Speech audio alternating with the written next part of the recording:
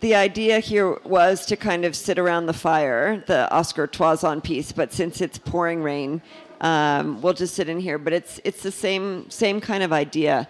And Michelle, will you hold up this book? So yesterday or Friday, we published this book on the Aspen Art Museum, and it's called Something Greater, 40 Years, and it has a full exhibition history, and it has excerpts from the oral histories that we did with StoryCorps when we won the national medal, and there's an incredible essay by Andrew Travers that was intended to be 10,000 words and ended up at 25,000 words because we have a really important story to tell, and so we wanted to kind of use this moment to have people just share a story, a short story about the museum. And so I asked Dick Carter to go first. So, well, Heidi asked me to talk about my most memorable thoughts about the museum, and of course that is the fact that the origin story of the museum sort of runs through my brain. I moved here in 1971, I'm sorry, and I worked for Herbert Bayer up on Red Mountain. And so I would drive by that old powerhouse 4 times every day, up and down the hill, 4 times a day for about 5 years steady. And I got so curious about the building. It was just, a warehouse for Holy Cross Electric. And so you could pay your electric bill on there, and I started to go in there just so I could see what was inside, and it was just a gravel floor. It had an old Dodge in there. There were a bunch of transformers. It was just disheveled, but it was so beautiful, and all I could think about is what this could be. I thought, I'd love to get my hands in this. I'd like it for myself. It would be a great studio. It would have cost a fortune to rehab, of course, but that was the dream. And so shortly around that time, the city acquired the building along with the Wheeler Opera House and the old hospital, and they set out to find out what to do with it, and they appointed some task force to decide what to do with each of those structures. And I immediately got together with Missy Thorne and Diane Louie and said, we have to jam this task force with our friends, and then we'll recommend that it be, at the time we called it the Aspen Center for the Visual Arts because we didn't think it'd be a collecting museum, but 3 years later, the doors opened, and it was incredible. It was a lot of dealing with skeptical politicians. You can relate to that. That didn't change. And it was just a lot of work for people who really hadn't done anything like this. But it was a community effort, and we just forged ahead. We got great outside consultants who, I think Mary Beebe in Portland at the time was very helpful to us. And so from the city acquiring that building till it opened was about 3 years, and the city actually financed the reconstruction of the building and the support of the grounds and all that. And then we hired a director, Philip Yeneman, and we were off, and it started showing really great stuff from the very beginning. So, a simple dream in a young man's head and a few friends, and there you go. So that's my most memorable thing, is how the thing started. It was just so improbable that that would happen. And here it is, 40 years later. It's great.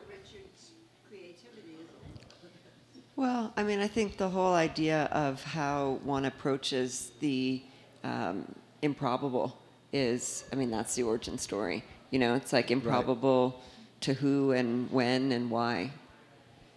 Yeah, and Aspen was a creative community at the time, and I think they were receptive to it, and it really was a community effort, and we can still do those things here, apparently. Here we are, in the new building. Thanks, Heidi. Thanks, Dick. Yeah. Thank you. Hey, Nancy, you want to come up?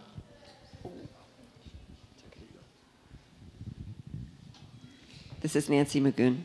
Hi, everyone. My story is very short. How I got involved with this museum. I believe in museums. I believe in the way they enrich your life. I was married to a man who was very quiet, and type A always marries type B. I'm the social butterfly. He was very quiet. when we moved here to Aspen, he said, promise me that you will not do anything, because I dragged him all around Miami for years, and I said, I promise. Eventually, Heidi called and invited me to lunch. And she said, I would like you to be the chairman of the board.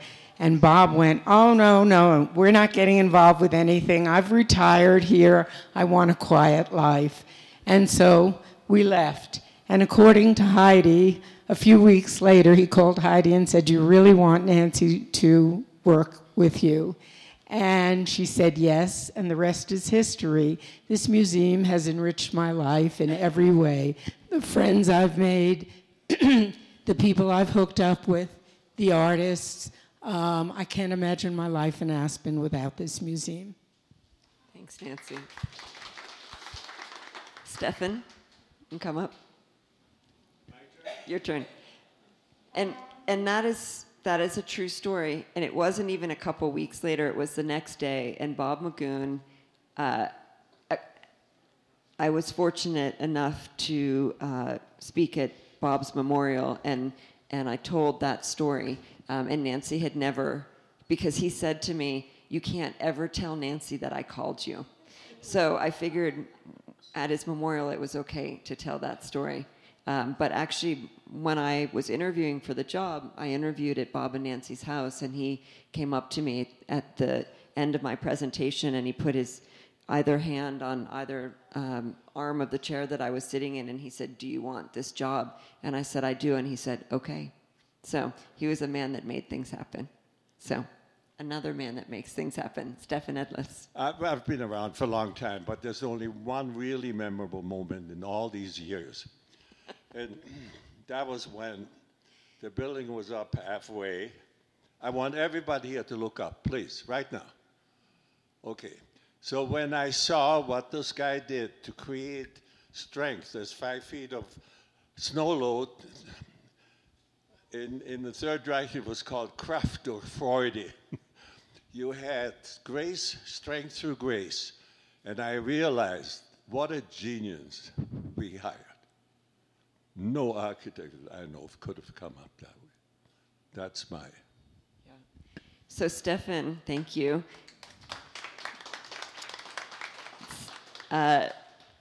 Let's see. We're going to have Carrie McGonnelly up in just a second, so you can come up. But Stefan was on the architect selection committee with us, and I referenced last night in the Shigeru Bon presentation that we literally traveled around the world in 5 days. And on this trip, Stefan was on his hands and knees in every building that the architects were showing us, asking about the drainage and, all of these different components. So for Stefan's compliment of the Truss, it comes from a place of immense knowledge. So, Carrie, so 3rd grade teacher at Aspen Elementary. Yes, I'm very fortunate to be a teacher at the school. And so my memory is bringing my classes here. So Annie, who's in the audience, who wears many hats here, organizes the elementary programs. And it's been phenomenal to bring kids here, because I always tell the kids, everyone's an artist, everyone's a poet, and you bring them here. And this year we went to the Margaret Kilgallen exhibit, and a little boy in my class he took his hands by his face, and he was like, my mind is blown. And it was so cool to see that, because they saw the crossover between art and poetry. And I think it's so important that we have the Art Museum here to support the school. And so I'm very appreciative. Thank you. Thank you. Thank you. Samuel Bernal. Thank you. It's hard to choose my favorite memory, but I think one of my favorite memories is that the museum created a program to bring more of the Latino community into the museum that is called Arte en Español. And my favorite event was one time that the museum recognized the work of Latino immigrants who work in construction, because architecture is one of the beauty arts, and the standards that are expected from these workers is very high.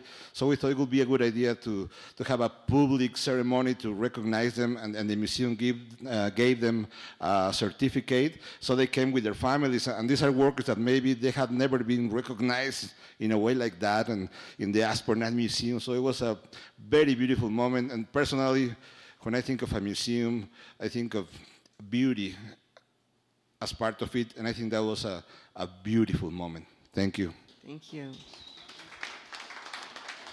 So I'll just share that when we received the National Medal, Samuel came with me to Washington, D.C. to receive it. And we had a little bit of time between when we had to practice walking across the stage and shaking hands with the different people, Cokie Roberts, right, who gave us the award. Samuel hadn't been to D.C. before, and so we spent the afternoon driving around to the different monuments in Washington, and I felt really grateful to be able to do that. So, Andrew Travers.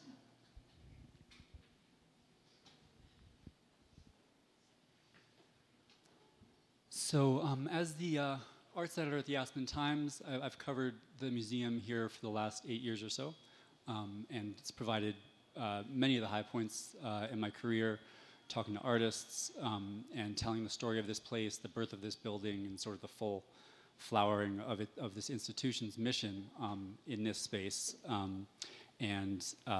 As Heidi mentioned, this spring, she asked me to write an essay and indulge me when I wrote long, and indulge me with full access to the archives here, which was another great joy.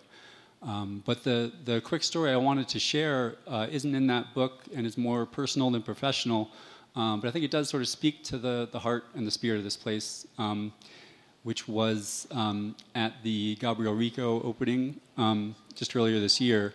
Normally, when there's a new show opening, I will be sort of hanging out beforehand. I'll be at the installation or talk to the artists, and I'll have a lot of intel before the opening. In this case, I wasn't able to do that, and I figured I would just show up at the exhibition opening, run a tape recorder, take some notes, and write something after the fact. And I also happened to have my daughter with me that evening. She was not quite 18 months, was very much a toddler, just learning to walk. And as we walked inside, there was a big crowd gathered in the hallway outside, which is unusual. The museum, the gallery doors were closed. And then Heidi came out and sort of addressed everyone and said, everyone, I just want to let you know that the exhibition inside is extremely delicate, and it involves dozens of small ceramic sculptures placed on the floor. At the news of this, I looked down at my wrecking ball of a toddler, just sort of grinning up at me maniacally and bumping into things, and thought, oh shit. But that is the point at which, at most art museums, a docent would come up and say, "Sir, do not go inside this gallery." But I think, as most of you know, the Aspen Art Museum is not most art museums. We were welcomed inside, and as Gabriel and Heidi started their talk, a guide actually came up and said, "Let me hold your tape recorder so you can, walk around with your daughter and show her the work here." And she didn't touch anything. She didn't drool on anything. She didn't break anything, thank God. And I think it's because of the way that she felt welcomed and the way that she felt uplifted. And I think that speaks to sort of a cornerstone of what I've found in this place, which is this kind of radical commitment to openness and a dogged commitment to accessibility, and the belief that the art that's here is here for everyone, including my little daughter, who maybe shouldn't have been welcome. I see that. I've seen that in my professional work studying this place. I see it in the big things, right? In the free admission policy, in the access and education programs that have expanded so rapidly in the last 5 years. and in great community events like this 24-hour party. But I also see it every time I come here in the small things, including welcoming her that night. So that's my memory. Thank you. So I'm going to also start by thanking Heidi. I think that round of applause was, really meant to address the fact that we're here not just in this moment in this place today, but we're here because of the efforts of many people. And you're one of the greatest forces that have really brought a lot of people together, myself included. And this is somewhat unusual for me because I'm usually behind the scenes. And so thank you also for giving me the chance to be more in the front, to be able to share what has mattered the most to me over the last 5 years. The first kind of big thing that I did when I came to Aspen was the 24-hour opening. And so it's been a really interesting full circle to come back into this moment and be able to look forward while looking back. And I actually would like to read, looking back to another educator who has played a big part in the museum that Dick mentioned. Philip Yenawine was the first director of the museum. And in the book that we've published, we did a kind of brief interview so that we could capture his voice. And he said a quote that really, I think, touches on exactly the spirit that we are in right now. I asked him, why do you think art matters? And he said, the arts matter because they are what make us human and humane. They make us think, and often feel at the same time. They feed our spirits. Art is everyone's birthright, and without it, we are at peril. And what I feel through every moment, up, down, sideways at the Aspen Art Museum is that there is life, there is vibrancy, there is so much love and just beautiful spirit because of the people. And so that's the memory that I'd really like to share, is the wonderful people that I've been so fortunate to come in contact with. Samuel was one of them. We've worked very closely on Arte en Español. Someone who I had hoped could be here today, Roland McCook, and the whole kind of Ute family that we've been able to build relationships with is another kind of family member of the museum's extended family that I'd like to recognize. I'd also like to recognize all of the schools. We serve thousands of school children in a 100-mile radius, and they've all, it never gets old seeing how excited they are to ride the glass elevator. The people who come and help us, like Grassroots, who helps us film this event, all the people behind the stage that feed us, often for free, the people who put the art on the walls seamlessly, flawlessly, without anybody knowing how much work they do behind the scenes, the staff that make this possible, our guides that put up with a lot of stress, and people asking them what they know about the art when it's the first time they're also seeing it. There's just so many people that come together to make this museum possible. The art is what starts us and convenes us, and the people are what carry us. And so that's what I'd like to kind of hold on to and share with you as what I loved the most about my time at the Aspen Art Museum. Nice. Thank you. Yeah. And since Heidi is our fearless leader and doesn't often have anyone asking her these questions, I would like to ask you, what is your favorite memory of the Aspen Art Museum? I don't know that I have one favorite, but a story that I tell a lot is the project that we did with Javier Tellez.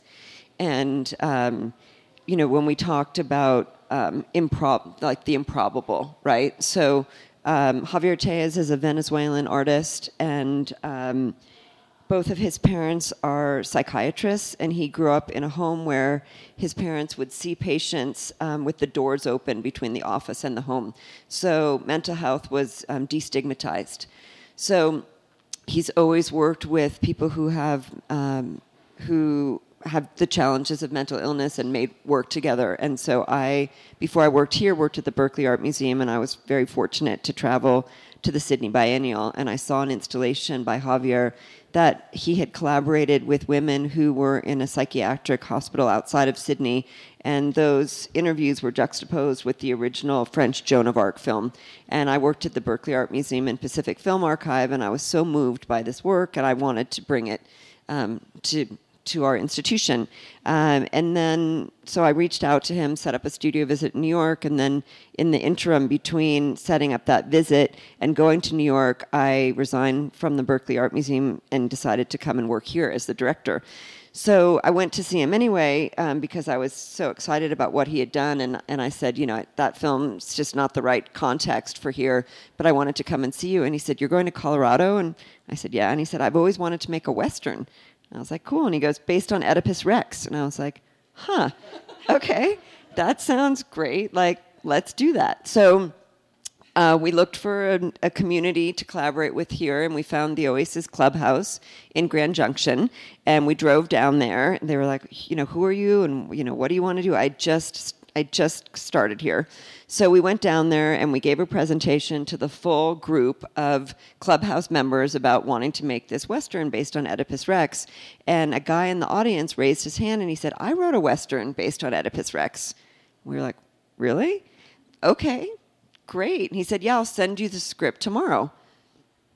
Great. We leave, we're driving back, how improbable is this, right? Really? So sure enough, the next morning we get this script, full, 60-page script, Western based on Oedipus Rex, and it was written by this guy named Aaron Sheely, who was a member of the Clubhouse. Turns out he had been a graduate student at USC Film School. He was manic depressive, and he had to drop out. So that night, he stayed up all night, and he wrote this script. He ended up starring in this film as Oedipus. And we filmed it out at Ashcroft. We put together a totally local crew, amazing people who work in the film business all over the world, but also have connections to Aspen. 40-degree temperature variations in the day, no cell service, 2 trips to the emergency room, cold coffee. I mean, so difficult. Riding horses, And right before we started filming, Javier decided all the actors should wear Japanese no masks through the whole film, including when they were on horses and whatnot. So anyway, the members of the Clubhouse came up here. We put them up for 2 weeks. They went back to Grand Junction. We edited the film, and we did a screening just for the Clubhouse members and their doctors and families at the old museum. And at the very end of the filming, Javier had decided that each character, there would be a full shot of their face, and they would each lift their mask up, and you would see their eyes. And it was so moving. So, at the old museum, film ends, every mask gets lifted up. You see all the characters, you see into their eyes, and, we're downstairs socializing, and one of the doctors came up to me and said, when everyone returned from Aspen, they were alive in a way they never had been before. And that's where that notion that art saves lives came from. So that's my takeaway. Thank you.